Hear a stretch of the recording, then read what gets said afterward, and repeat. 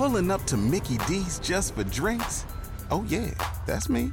Nothing extra, just perfection and a straw. Coming in hot for the coldest cups on the block. Because there are drinks. Then there are drinks from McDonald's. Mix things up with any size lemonade or sweet tea for $1.49. Perfect with our classic fries. Price and participation may vary. Cannot be combined with any other offer. Ba-da-ba-ba-ba. The French History Podcast is brought to you by Evergreen Podcasts. History, pop culture, news, whatever it is you're looking for, Evergreen has the best of it. Today's episode includes a content warning for descriptions of graphic violence which some listeners may find disturbing.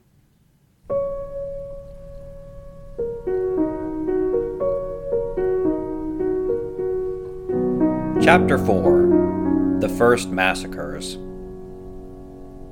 It was in the 1028th year since the destruction of the temple that this evil occurred among the Jews, that noblemen, officials, and peasants of France first rose, took counsel, and plotted to ascend, to soar like an eagle, to fight, clearing a way to go to Jerusalem, the holy city, and to arrive at the grave of the crucified, the trodden corpse, who can neither affect nor save, for he is not.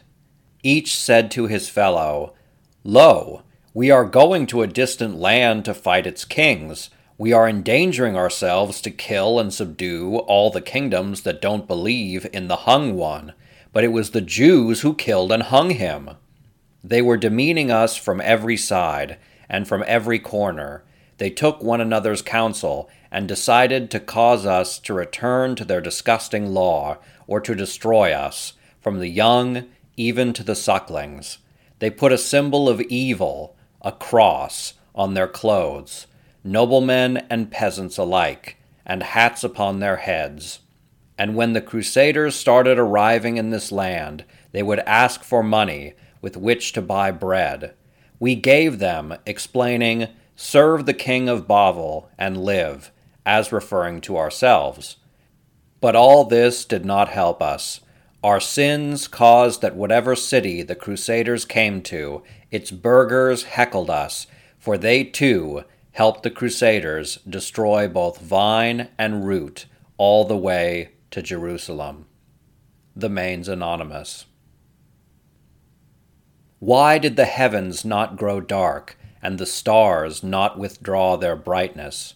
Why did not the moon and the sun grow dark in their heavens, when on one day, on the 3rd of Siwan, on a Tuesday 1100 souls were killed and slaughtered, among them many infants and sucklings, who had not transgressed nor sinned, many poor innocent souls?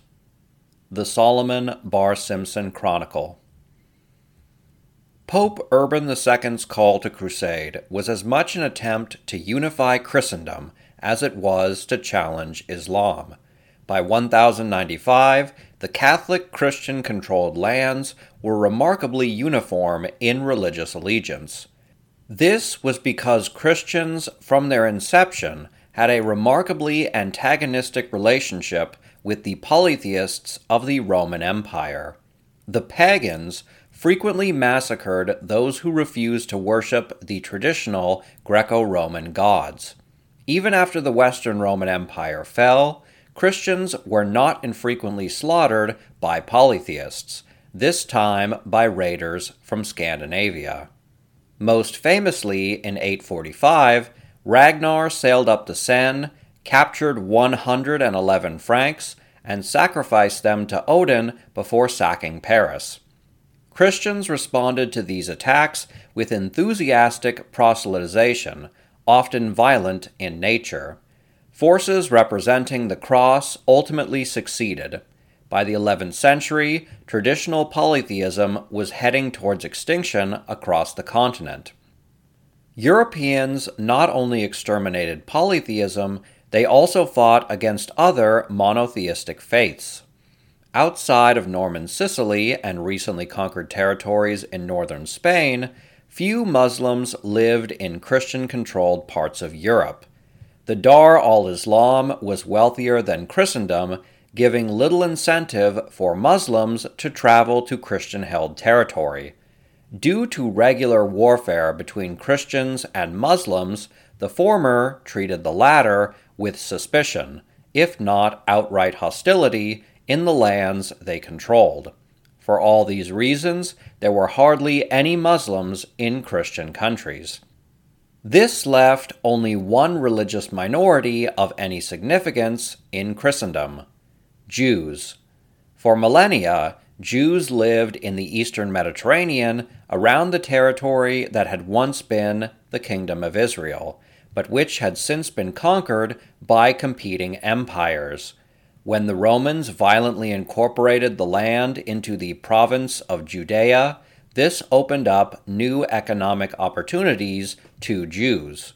Jews traveled across the Roman Empire, established themselves in major cities, and used their linkages to Western Asia to become traders and merchants. From the 4th to the 7th centuries, Jewish communities developed as far north as Paris. Charlemagne's conquests allowed Jews to emigrate to German territories. Following Charlemagne's death, the Frankish Empire began to collapse under the dual strains of civil war and Viking raids. Violence and economic decline led many Jews along continental Europe's northern frontiers to abandon Christendom for the Dar al-Islam, which was relatively safer, more prosperous, and whose people were more tolerant of Jews.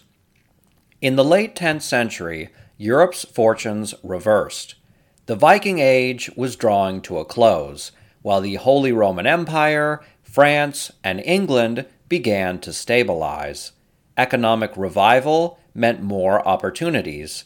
The lords of cities and towns invited Jews to settle in their domains to spur economic growth. However, not all welcomed the Jews with open arms. Wealthy urbanites, who we now call bourgeoisie in French or burghers in German, resented Jews as competitors. Aside from economic competition, Jews represented legal and political adversaries to prominent city dwellers. Cities which housed Jews generally had 3 separate courts: the Lord's Court, which was the highest authority, the bourgeoisie court, and a special Jewish court to deal with inter-Jewish affairs. When a case arose between Jews and non-Jews, the issue went to the Lord's Court.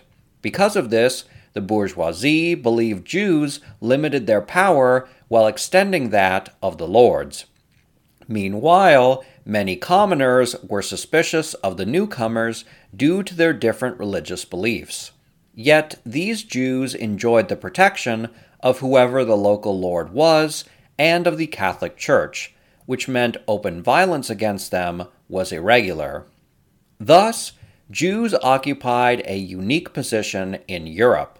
They were the only tolerated religious minority within Christendom, which was, at times, awkward given that their religious tenets were in direct opposition to Christianity, as Christianity's were to theirs. Jews believed that they were chosen by God for a special blessing and destiny. In contrast, Christians believed that the Jews had forfeited their covenant with God when they killed his son, Jesus Christ. Many Christians held the Jewish people as a whole responsible for the crime of deicide. It's not an easy thing to be neighbors with someone who killed your God. However, many Christians viewed individual crimes and collective crimes as separate issues, allowing Christians to tolerate Jews individually while simultaneously believing that their people were cursed. Jews became well integrated into the societies of northern France and the Rhineland and adopted the local languages rapidly. Their community leaders became local notables, with some even developing personal connections with kings and emperors. Furthermore, Jews and their Christian neighbors developed friendships and business relations. The vast majority of Christians welcomed or at least tolerated the Jews who lived among them. Yet, the Catholic Church instituted a canon of religious and social norms that intrinsically divided Jews from Christians. The Church forbid violence against Jews based on their Jewishness, including forced conversion. Jews were allowed to practice their religion openly and completely. However, Jews were forbidden from proselytizing to Christians. They were also prohibited from disputing or mocking Christianity, which constituted blasphemy. In stark contrast, Christians could proselytize to Jews, contest, and even denigrate Judaism. In essence, European Jews were tolerated and protected in Christian society so long as they kept their Jewishness to themselves and accepted a lower position relative to Christians. Such strictures meant that Jews were ghettoized, figuratively and sometimes literally. Jews often chose to live amongst themselves for community and protection. Sometimes these ghettos included their own protective walls proffered by the local lord, as was the case in the city of Speyer. However, Jewish populations in cities were so small that they were not wholly self-contained, meaning that Jews and Christians worked for and with each other on a daily basis. Despite all these societal regulations, Jews were still victims of violence by Christians. Anti-Judaism was widespread among Christians, and sudden bouts of religious fervor were always dangerous for Jews. In 1009, the fundamentalist Fatimid Caliph al-Halum ordered the destruction of the Church of the Holy Sepulchre in Jerusalem. When news arrived in France, Christians, caught up in a millenarian panic, accused Jews of orchestrating the desecration of Christianity's holiest site. These accusations led to widespread persecution in France, which spilled over into the Rhineland. Lords and clergy largely acted to restrain Christian violence against Jews, though on occasion some notables would join in the pogroms, either because they were anti-Judaic themselves, feared opposing the mobs, or wanted to plunder Jewish wealth. While Christians were prohibited from attacking Jews based on their Jewishness, they could do so for other reasons. When a case came to court, the adjudicating Christians naturally favored their own. Moreover, Christians could play on anti-Jewish sentiment. In one case, in the town of Le Mans, an ex-Jew named Sehok ben Esther hired armed men to assassinate a Jewish business rival before turning against the entire Jewish community. Historian Robert Chazen recounts that Sehok hired a craftsman to fashion a waxen image of the Count of Maine, and then hid this image in the ark of the synagogue of Le Mans. He then went to the Count of Maine and made the following allegation. "Do you know what this people has done? They have taken a waxen image made like you and pierce it 3 times a year to destroy you. Indeed, this is what their ancestors did to your deity. Now if you agree, let the matter be investigated. If it be found true, then order that they be destroyed. Their silver and gold will come to your treasury. The spoils will be divided among your servants and the populace. What you have done will be heard by all, and they will follow suit." Sehok believed he could get the Lord and the Christian community of Le Mans to eradicate the entire Jewish community that lived there, showing that anti-Judaism was widespread among Christians. Even if his conspiracy failed, infrequent massacres occurred. In the 1060s or 1070s, a messianic movement led the Christians of Lyon to engage in a widespread slaughter of their Jewish neighbors. Urban likely did not plan any anti-Jewish violence.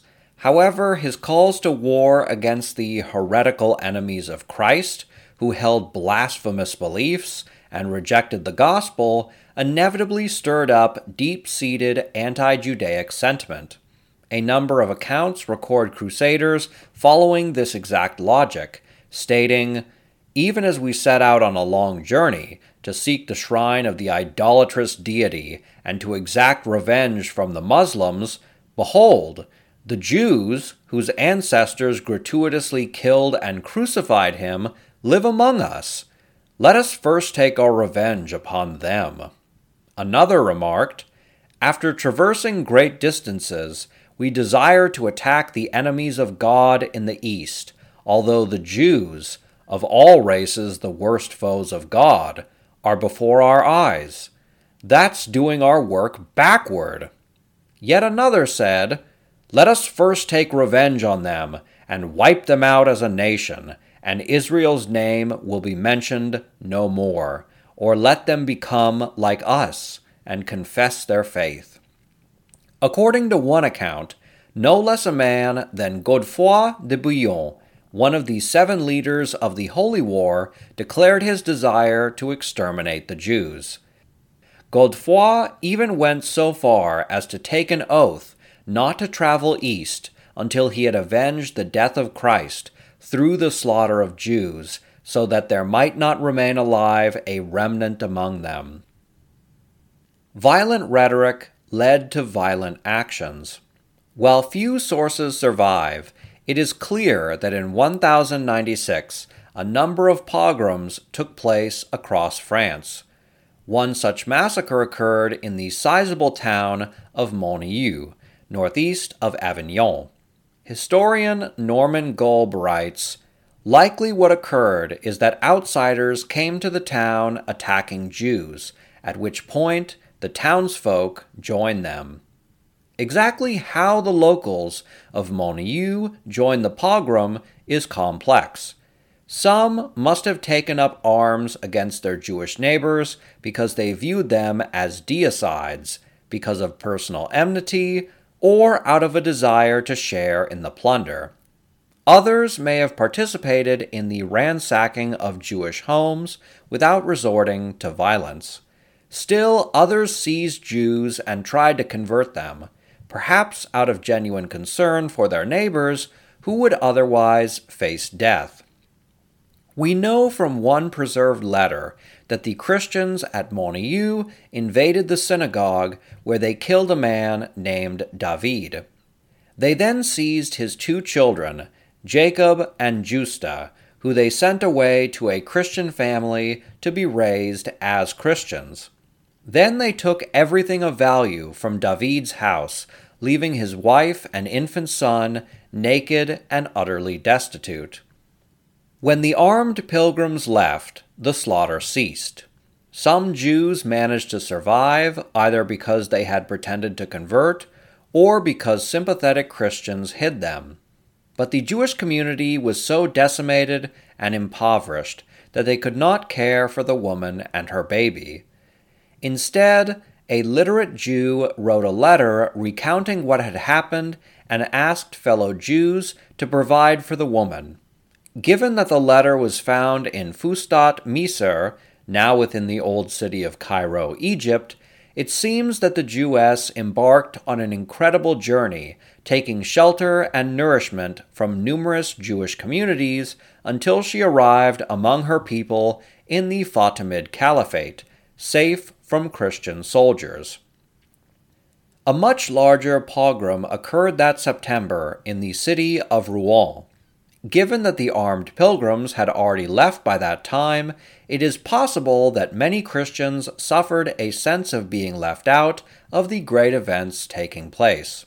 Unable to fight for the glory of God, the Christians of Rouen made their own holy war upon their Jewish neighbors. According to Abbot Guibert of Nogent, the Christians declared, "Here we desire to attack the enemies of the Lord, after traveling eastward over great distances of land, while before our very eyes are the Jews, who of all peoples are the greatest enemies of the Lord. This is preposterous, and a foolish labor.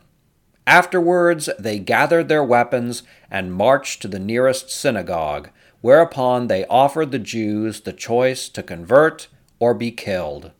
Those who refused to renounce their faith were slaughtered on the spot, elders, men, women, and children, until their blood soaked the sacred hall. Those young children who were orphaned during the massacre were seized and given to Christian parents.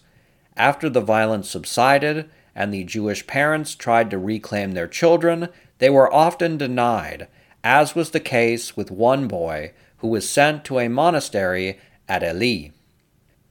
Almost no record remains of specific pogroms that took place in 1096 France, though it is likely that regular anti-Jewish attacks took place across the kingdom in response to Urban's preaching. Two 12th century records claim widespread violence against Jews took place at the First Crusade's outset. It is unlikely that the extreme bloodshed at Monnayou and Rouen were isolated events. Moreover, there were clear patterns in the pogroms that likely go beyond mere coincidence. In Monnayou and Rouen, Christians first offered Jews the chance to convert before killing them. In both cities, Christians seized Jewish children and sent them to like families where they would receive a proper Catholic upbringing. While mass anti-Jewish violence was rare before 1096 in Christian Europe, it was common enough that some practices for pogroms developed and were known in the farthest south and utmost northern edges of France. There is also the timing to consider. We cannot say for certain when the Monnayou pogrom took place, though all evidence points to it being around the departure of the Crusaders. Exactly which group of Crusaders we cannot be sure of, as there were two major companies, which we will discuss in detail further on. The first major crusading force is known to history as the People's Crusade, or the Paupers' Crusade. This was a mass migration of peasants and minor nobility caught up in religious fervor who decided to march eastward, despite Urban's prohibitions on lay people from journeying east. This first group left France in April 1096. The official crusade, known to historians as the Prince's Crusade, comprised 7 armies led by 5 great lords of France, Robert of Flanders, and Bohemond. This force left on the 15th of August of the same year. If the pogrom in Monnayou took place anywhere between the two dates, that means that the Rouen pogrom occurred between 1 and 5 months later. It is unlikely that only 2 large-scale massacres of Jews took place over such a significant time scale.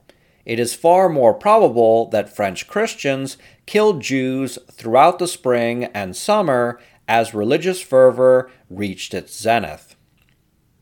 There is one final piece of evidence for further French Crusader pogroms, and that is the French Jews' warnings to their fellows in the Rhineland.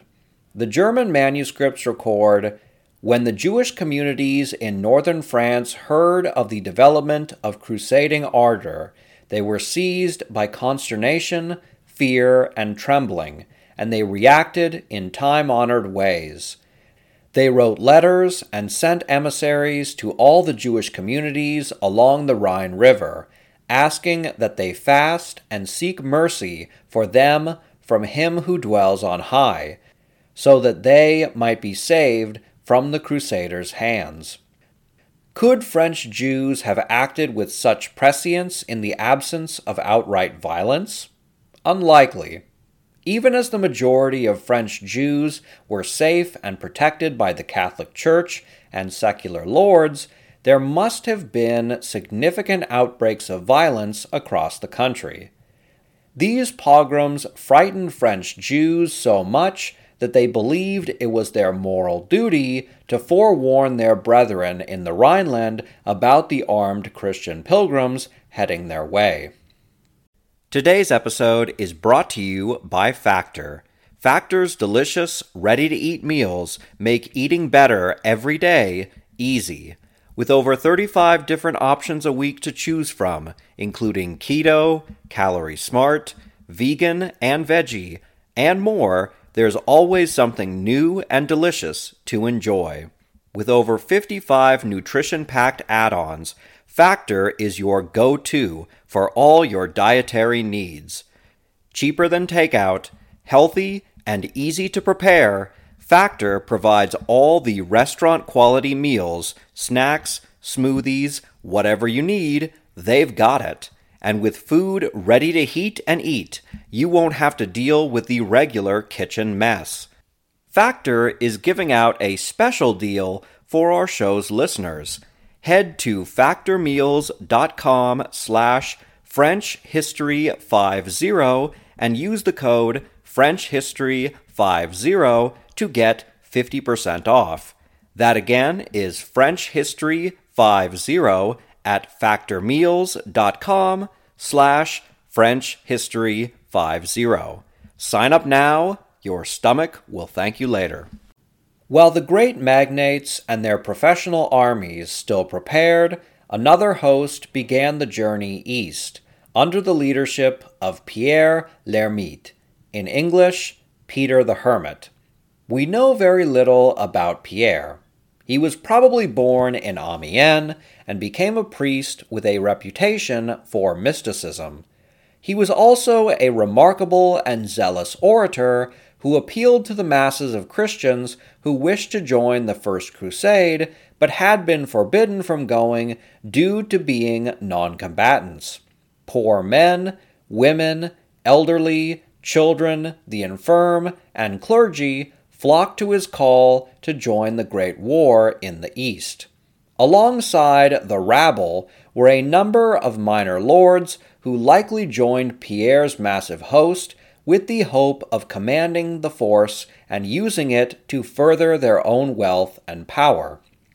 After all, if Gautier Sans-Avoir, that is, Walter the Penniless, had joined the armies of the great lords, he would have probably held the rank of a common soldier.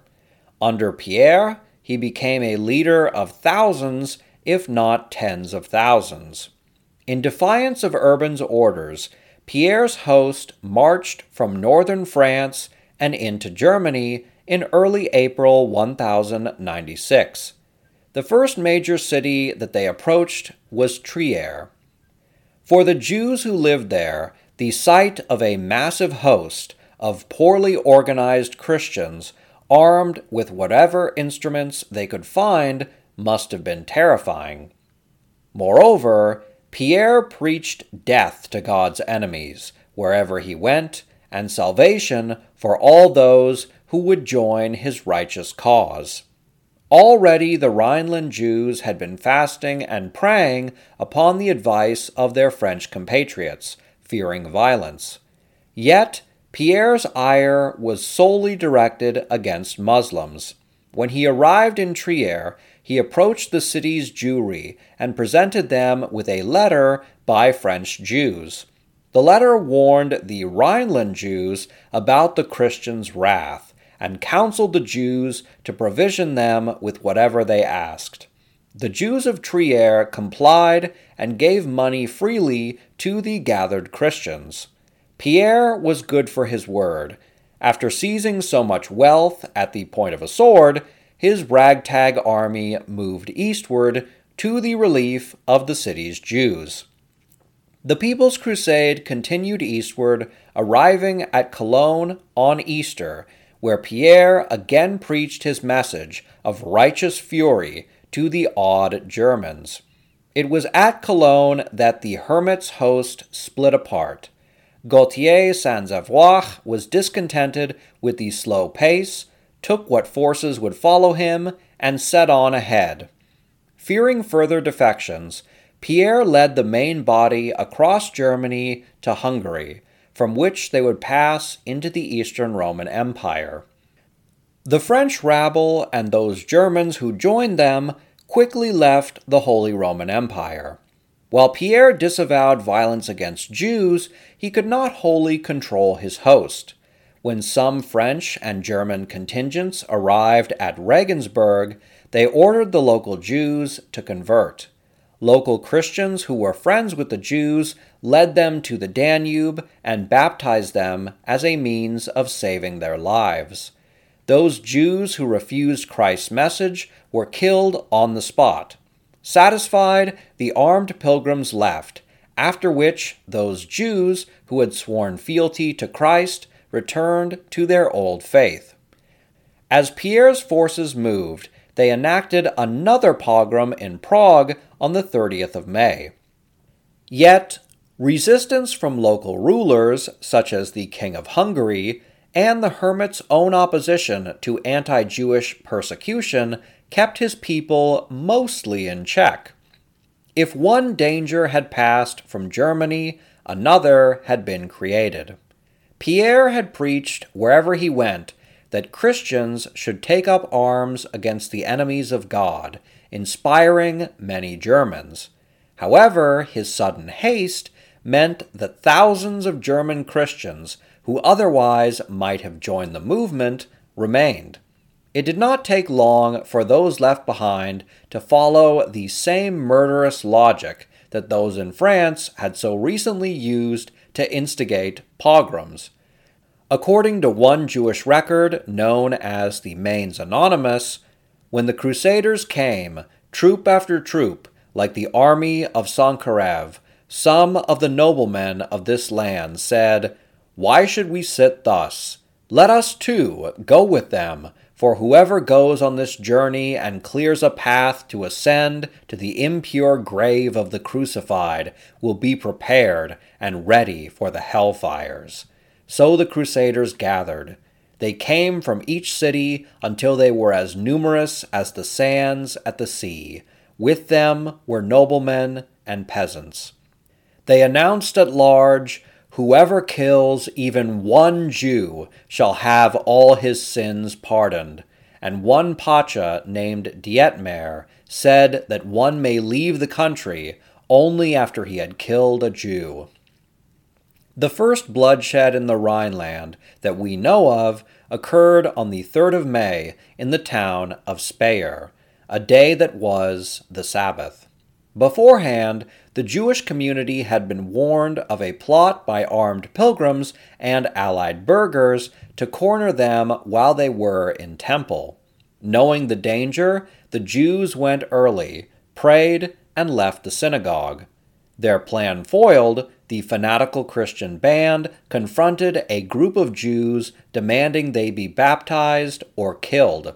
When the Jews refused, the Christians slew 10, while an 11th victim, a Jewish woman, chose to take her own life rather than die by their hands.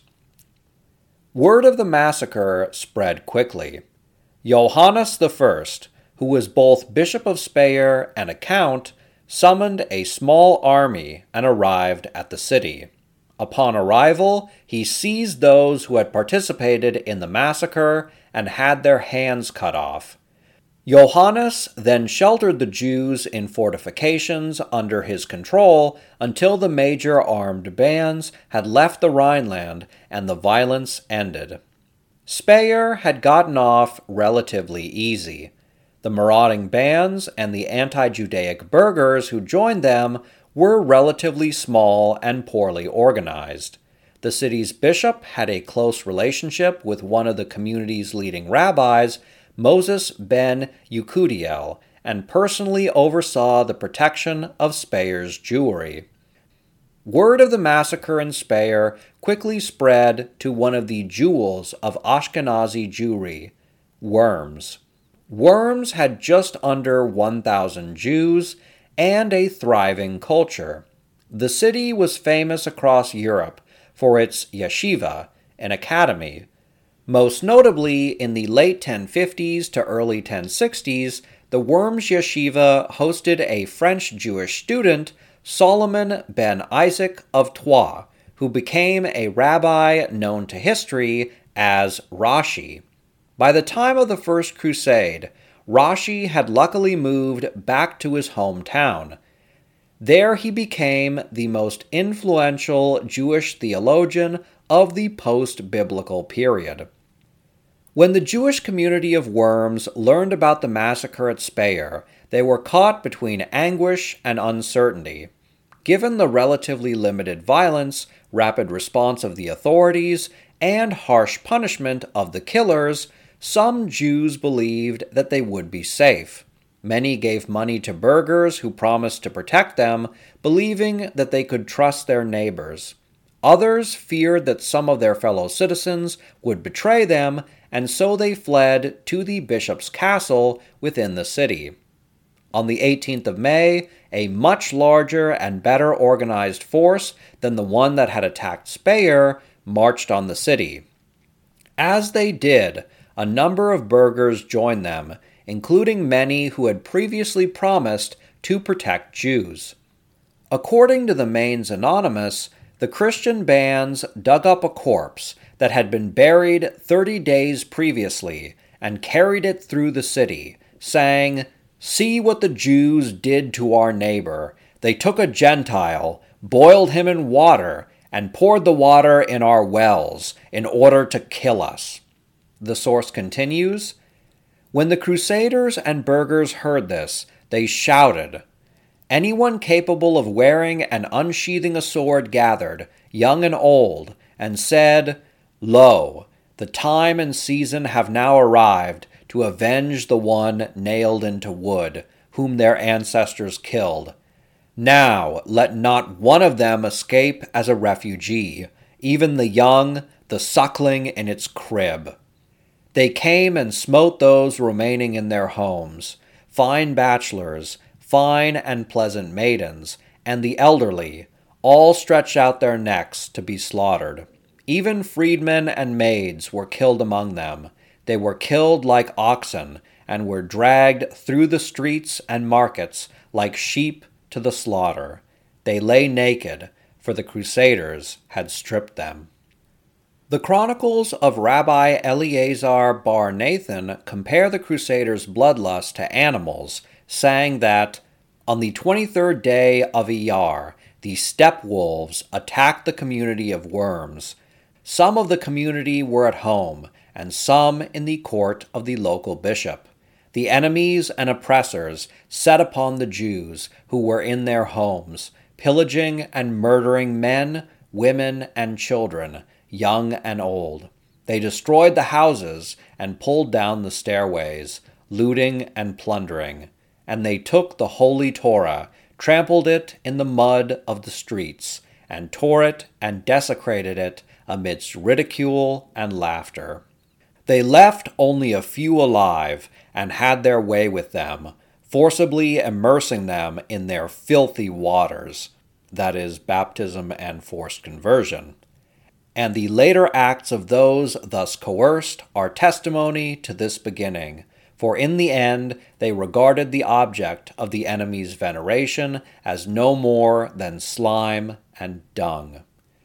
Those who were slain sanctified the name for all the world to see, and exposed their throats for their heads to be severed for the glory of the Creator, also slaughtering one another, man, his friend, his kin, his wife, his children, even his sons-in-law and daughters-in-law, and compassionate women slaying their only children, all wholeheartedly accepting the judgment of heaven upon themselves."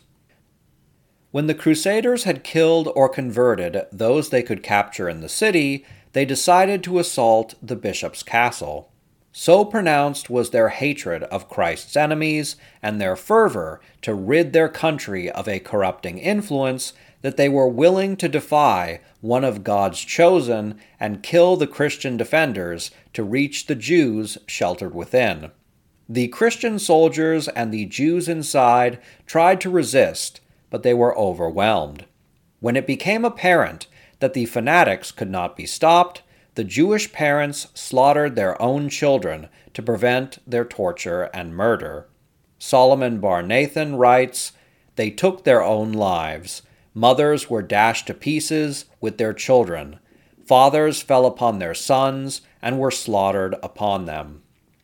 While quick suicide seemed the logical option to some, others could not bear the thought of ending their own children's lives.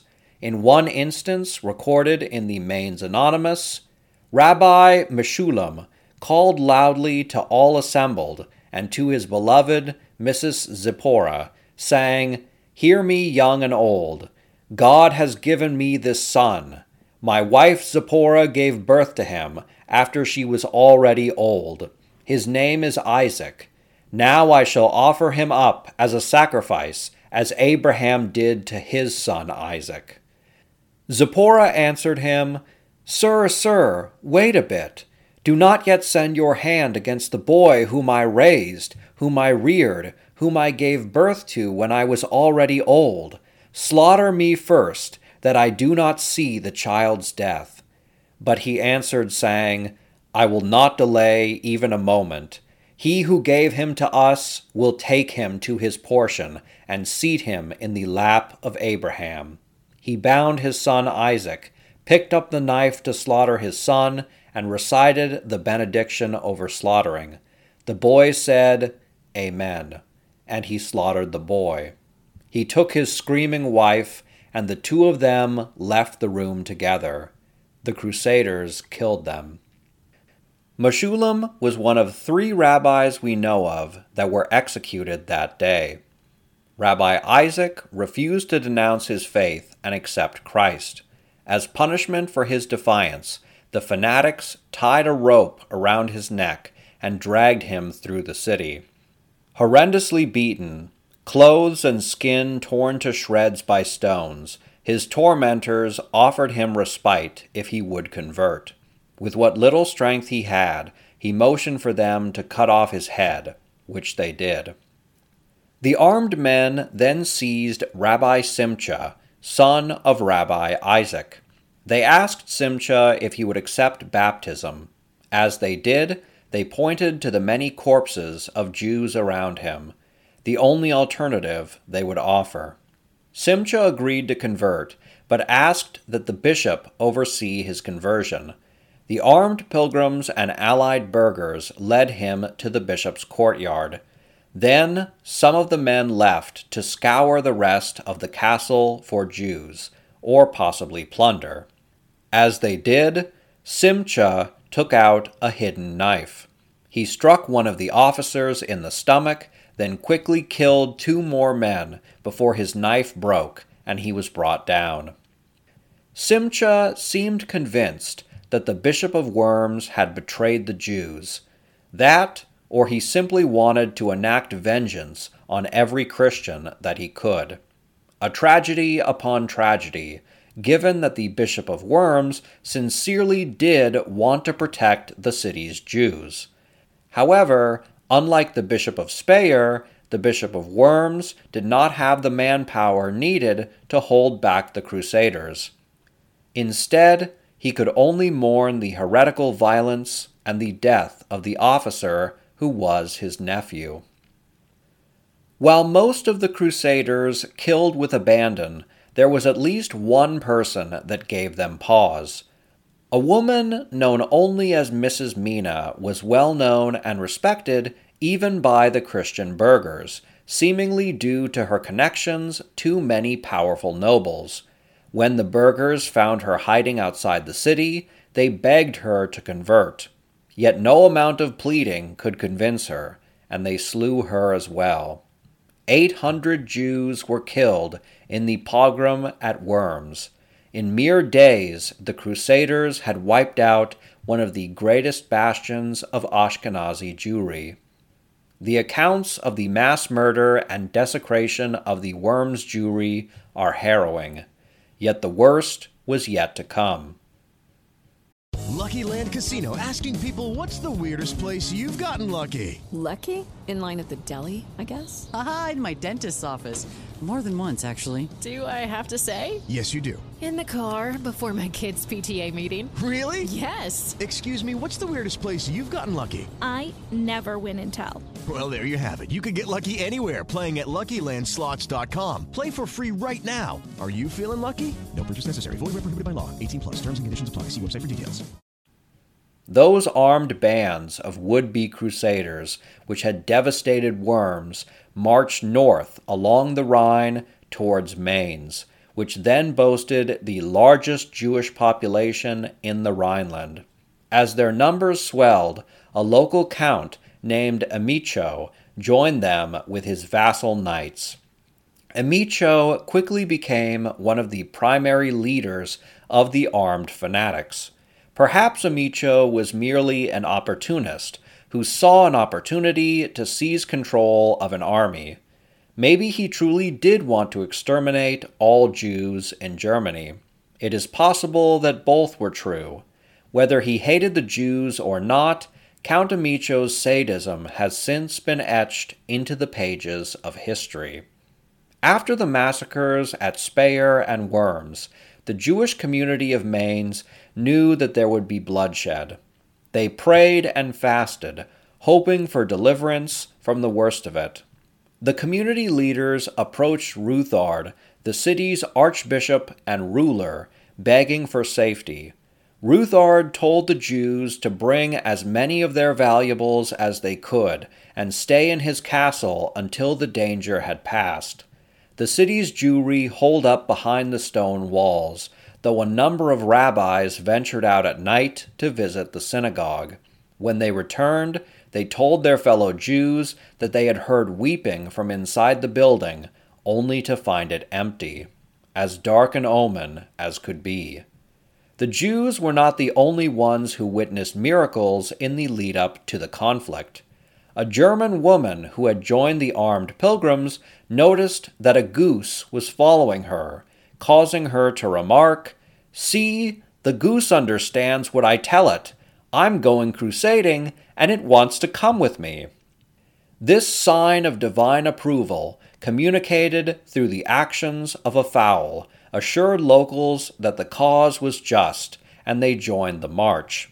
Yet the bands were unruly and given to pillaging. At one point, a group of crusaders fought amongst each other, resulting in one person's death. When word spread that one of their numbers had been killed, some of them declared, "This is all the Jews doing." With renewed fervor, they set upon the road. On the 25th of May, the armed pilgrims arrived at the city gates. What had been a small mob at Speyer and cohorts at Worms became an army at Mainz. After 2 days, the Crusaders still had not left. The city's defenders recognized that this was not a violent migration, but a siege.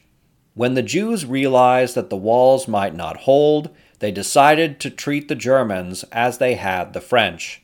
They gave them their money with the hopes that they would use the wealth to pay for food and shelter on the way to the east. Amicho gladly took their money, but remained at the gates. The Crusader army arrived during a particularly holy period for Jews. Historian Robert Chazen notes that the time of Count Amicho's encampment was special for the Jews of Mainz, as it was for Jews the world over. On the first days of Sivan, Jews began preparing for the festival of Shavuot on the 6th of the month, the festival that celebrates Israel's receiving the Torah on Mount Sinai. To the Jews of Mainz and elsewhere, God's revelation on Sinai represented the high point in human history and the apogee of the Jewish experience. For these medieval Jews, God's direct appearance to the entire people of Israel distinguished them from all other nations and faiths, and constituted the most telling argument for the veracity of Jewish religious tradition.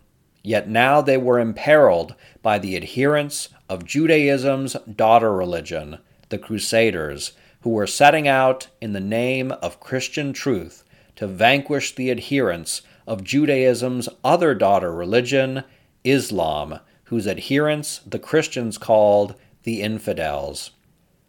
On the 27th of May, the burghers of the city opened the gates to the Crusaders. Whether this was to save themselves by directing the Crusaders' wrath against the Jews, or their desire to join in the killing, we can only guess. The armed pilgrims sped towards the archbishop's castle. Led by Rabbi Kalonimos ben Meshulam, the city's Jews had armed themselves and fought against the oncoming tide, but they faced overwhelming numbers. Moreover, the Jews were not trained in combat, and they were fatigued from constant fasting and praying. The heroic defense was a one-sided rout.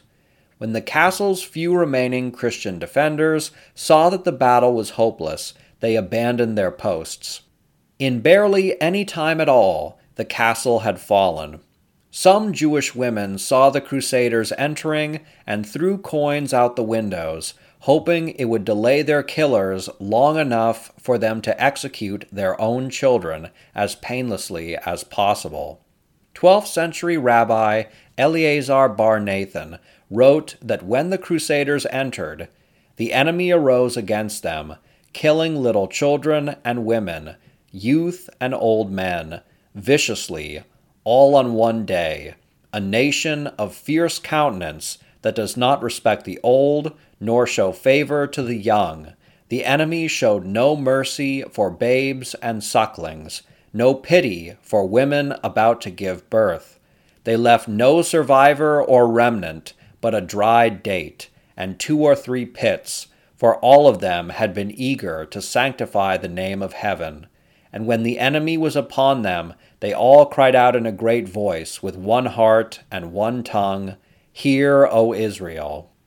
Some of the pious old men wrapped themselves in their fringed prayer shawls and sat in the bishop's courtyard.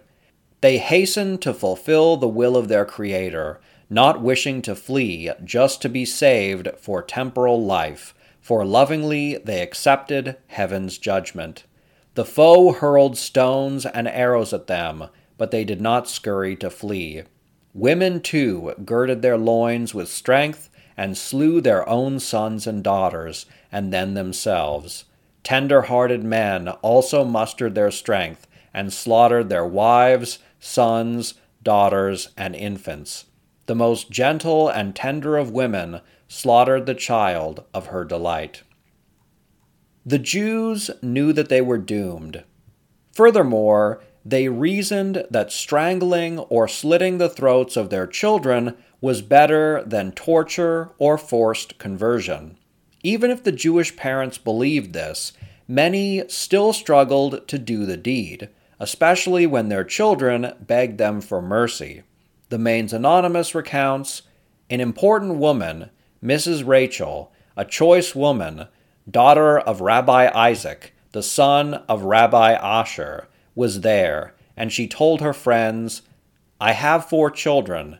Do not have pity on them, lest these uncircumcised come and grab them alive, so that the children live with the enemy's heresy. Rather, honor the holy name, even with killing them.' So one of her friends went and took a knife.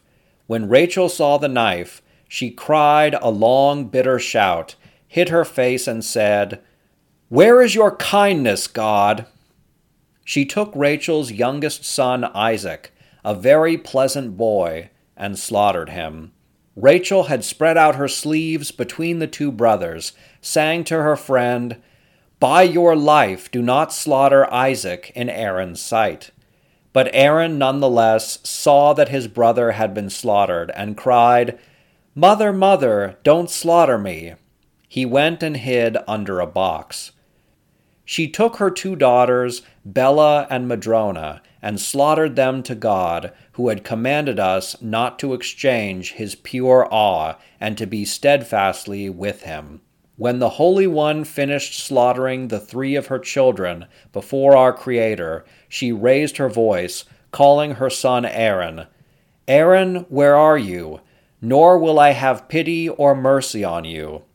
She dragged him by his foot from under the box where he had been hiding and slaughtered him before the exalted God on high.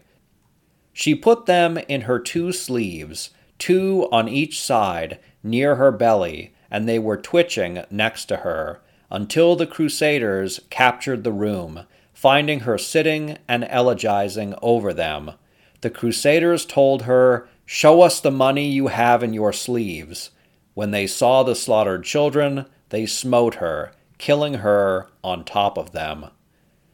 In truly tragic irony, the Crusaders witnessed Jewish parents killing their children and took this as a sign of Jewish cruelty, malevolence, and proof that they deserved death. This despite the fact that the Jews were only executing their children to prevent more painful death by the Crusaders. The Mainz Anonymous continues, "The Crusaders killed everyone in that room and stripped them naked. The corpses were still twitching and becoming stained in their own blood as they were stripping them. The Crusaders then tossed the Jews, naked from the room, through the windows.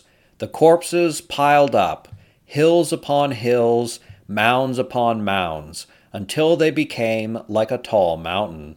Many members of the Holy Covenant, when they were being tossed, still had a bit of life left in them, and gestured with their fingers as if to say, 'Give us water that we may drink.' When the Crusaders saw this, they asked them, 'Will you accept baptism?' But they shook their heads and looked to their Father in heaven, as if to say, 'No,' and they pointed as if to God. The Crusaders killed them." Though many of the Jews had abandoned hope, some still managed to achieve a small measure of vengeance. When one overeager crusader sped ahead of his comrades and entered a room filled with Jews, they stoned him to death.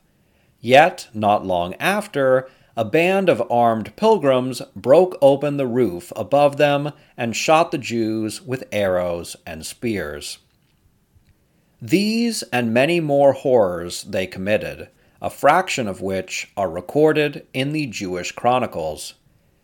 The Christians within the castle recognized that they had no hope of defeating the army before them. The archbishop only had 300 soldiers, certainly no match for the 12,000 under Count Amico, even if most of them were men untrained in war, women, children, elderly, and feeble. Realizing the hopelessness of the situation, Archbishop Ruthard had led his followers to the nearby village of Rudesheim, across the Rhine River.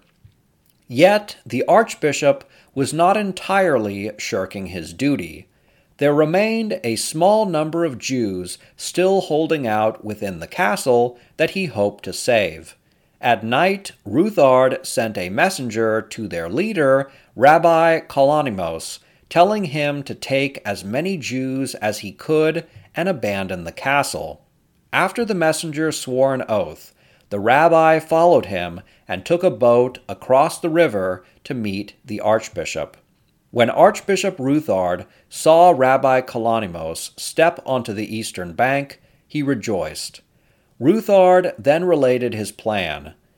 He told Kalonimos that he did not have the arms necessary to save the remaining Jews of Mainz, but if they came over the bank, renounced their faith, and became Christians, they might still be saved from extermination.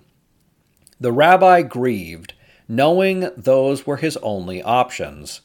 He, a rabbi, could lead his fellows to betray the very framework of their existence and being, or embrace a horrendous death. Caught between these two impossible choices, the rabbi said that he needed time to consider. The rabbi returned to what few of his people were left and solemnly relayed the archbishop's message. The Jews prayed and decided that they would sooner die than abandon their faith. Kalonimos then kissed his son Joseph and killed him. When Archbishop Ruthard learned of all this, he denounced the Jews for rejecting his offer, clinging to what he viewed as a false faith, and the beloved rabbi's murder of his own child, which the archbishop viewed as a monstrous act. The archbishop's condemnation of the Jews inspired the villagers of Rudesheim to join the Crusaders besieging Castle Mainz. When the Crusaders had finished killing the Jews in the archbishop's castle, they returned to the city to mop up any they had missed. In a day, the largest community of Jews in the Rhineland was exterminated, roughly 1,000 souls. A small number of Jews survived, though only by feigning conversion. Among the few survivors was a man named Isaac. Later, Isaac became overwhelmed by grief and survivor's guilt. He killed his 2 daughters and walked to the empty synagogue, where he and another man lit the temple on fire, accepting death by immolation. On the 29th of May, Emicho's impromptu army arrived at Cologne, where similar massacres occurred. Many of Cologne's Jews had heard of the coming Crusaders and evacuated to nearby villages, but even this did not save them. Breakaway cohorts from the Crusader army pursued the refugees and enacted pogroms throughout the northern Rhineland. Even as these armed bands ravaged northwestern Germany, Emicho turned eastward. Finally, after purging his land of Jews, did he commit to the Pope's original call, to march upon Jerusalem. Yet, Emicho and his fanatical army never made it to the Holy Land. They did not even step foot in the Byzantine Empire. By the time the Germans crossed over into Hungary, its ruler, King Koloman, was ready to meet them. In the months before Emicho's host arrived, the largely French migration under Pierre l'Ermite had passed through his realm. Pierre exercised a level of control over his vast gathering, though some cohorts broke away and sacked villages for food and other supplies. The Scholar King of Hungary engaged what small bands he could, slaughtering the untrained men and women who rampaged throughout his kingdom, until the bulk of Pierre's forces crossed over into the Eastern Roman Empire. If the Hungarian knights were initially caught off guard by the People's Crusade, they were fully prepared to meet the much smaller army of zealots under Count Emicho. According to one source, the German force arrived at the border where they encountered King Koloman himself at the head of an army. Emicho sent emissaries to His Majesty asking for safe passage.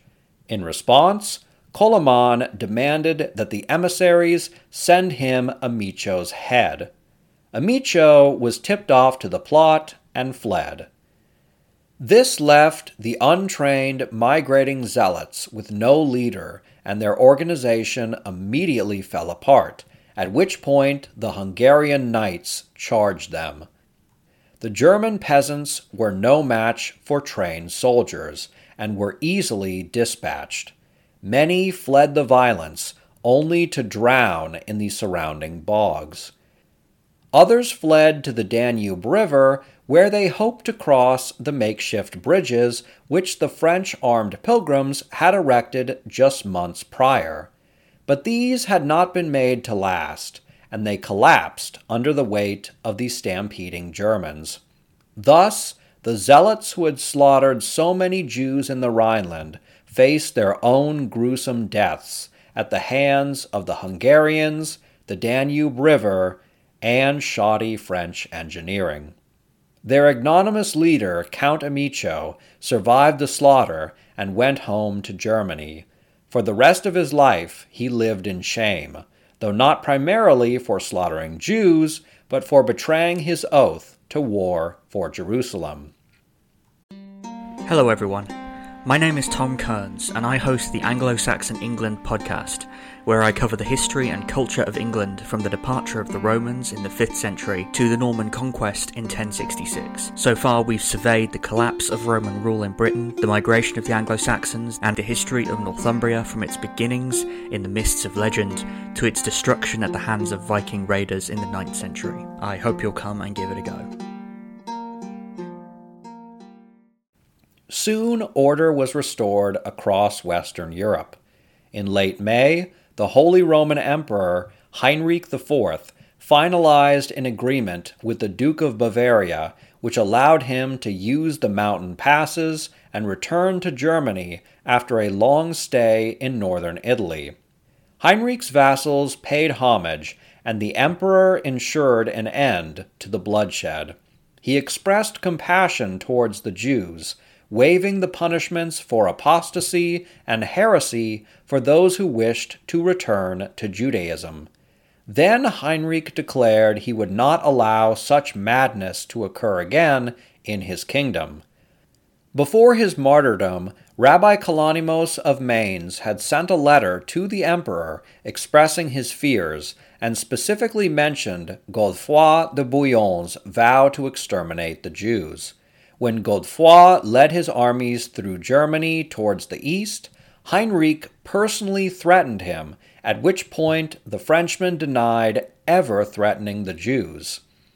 The Catholic Church condemned the massacres. These attacks violated church prohibitions on violence and specific protections for Jewish minorities. 24 years afterwards, Pope Calixtus II passed papal bulls collectively known as Sicut Judaeus.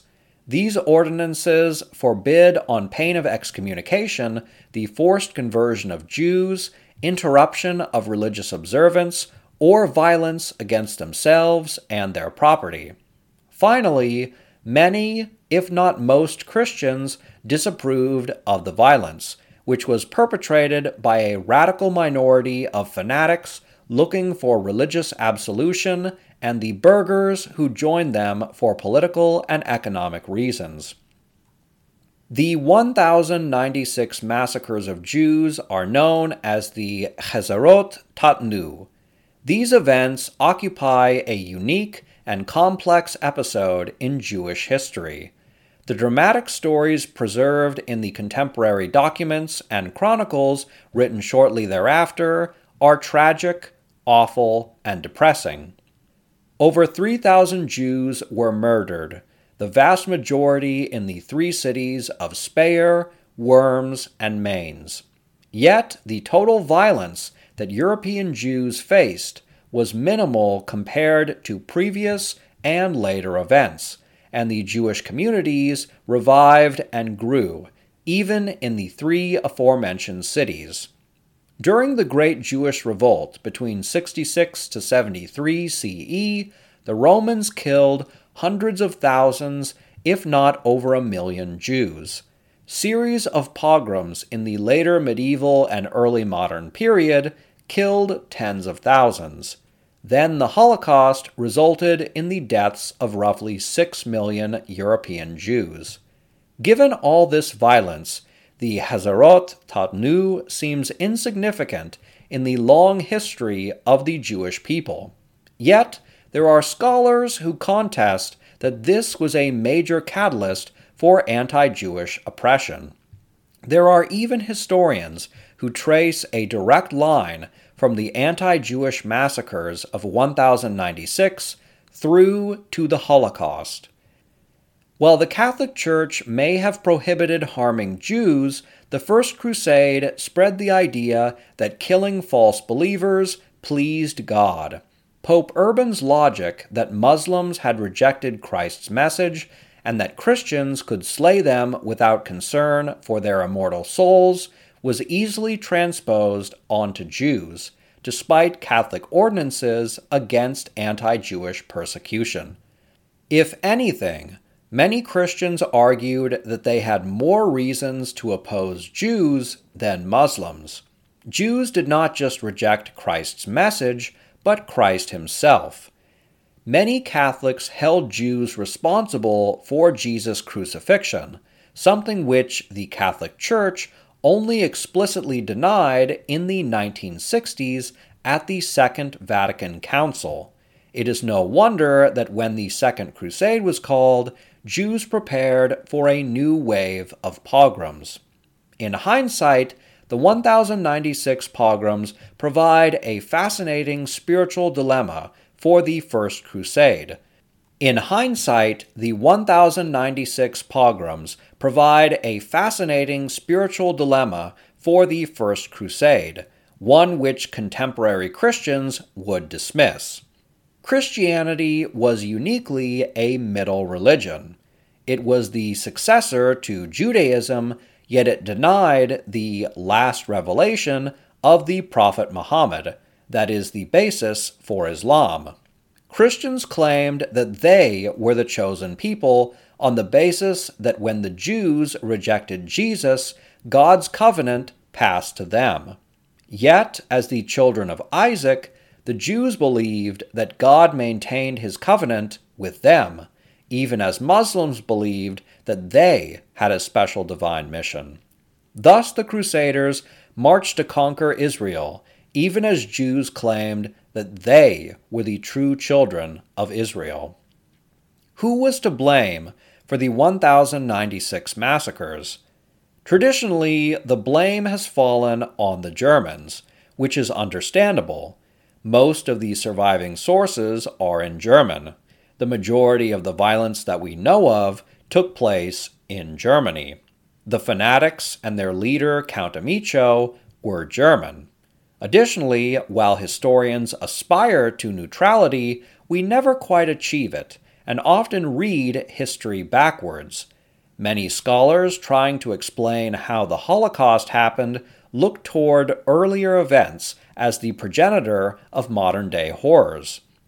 For roughly 40 years after World War II, many people, historians included, accepted the assumption that German culture was uniquely anti-Semitic. Was this the case? Oh, I'm not going to go through the whole history of Germany, but in this one particular incident, it appears that the French are just as culpable as the Germans. It was a French pope who declared the Holy War. It was also the French who enacted the first pogroms of 1096. While less studied than the German pogroms, what sources we have imply that there were violent anti-Jewish demonstrations across France that year. The preaching of Pierre L'Ermite roused the Germans to frenzy, and his hasty, uncoordinated march left them with no clear leader or organization. Furthermore, the French armed pilgrims themselves participated in pogroms in Regensburg and Prague. Even if most of the Rhineland massacres were committed by Germans, there were French figures among them. Amico's sub-commanders included Dreux de Nesle, Guillaume Viscount of Melun, Clérambault de Vendôme, and Thomas de la Fère. When Godefroy de Bouillon passed through Germany, he accepted soldiers who had been involved in the pogroms into his entourage. For this reason, the author of the Mainz Anonymous blames the French for the persecutions. The persecutions of 1096 have long been depicted as a uniquely German event. Yet, they are just as much a part of French history. Their impact has further been enshrined by the work of the French Jew Rashi. As a former student in Worms, Rashi was deeply impacted by the violence and frequently referenced it in his commentaries. Given that his commentary has been included with every printing of the Talmud for 500 years, this event and its interpretation by a French Jew remains a part of world Jewish culture. These events were a clear and foreboding sign for the Holy War. If he did not know it yet, Pope Urban would soon realize that he had created something which he could not control. For the rest of their journey, The armed pilgrims were torn between what they believed was their righteous cause and the more sadistic impulses contained in every man's heart. Impulses which could amplify 1,000 times over when shared by a multitude and charged by war. Spin your passion into a business with Shopify and break sales records with the world's best converting checkout. Let's hear that one more time. The world's best converting checkout. Shopify's legendary checkout makes it easier for customers to shop on your website, across social media, and everywhere in between. Now that's music to your ears. Any way you spin it, you can be a smash hit with Shopify. Start your $1 a month trial today at shopify.com/records.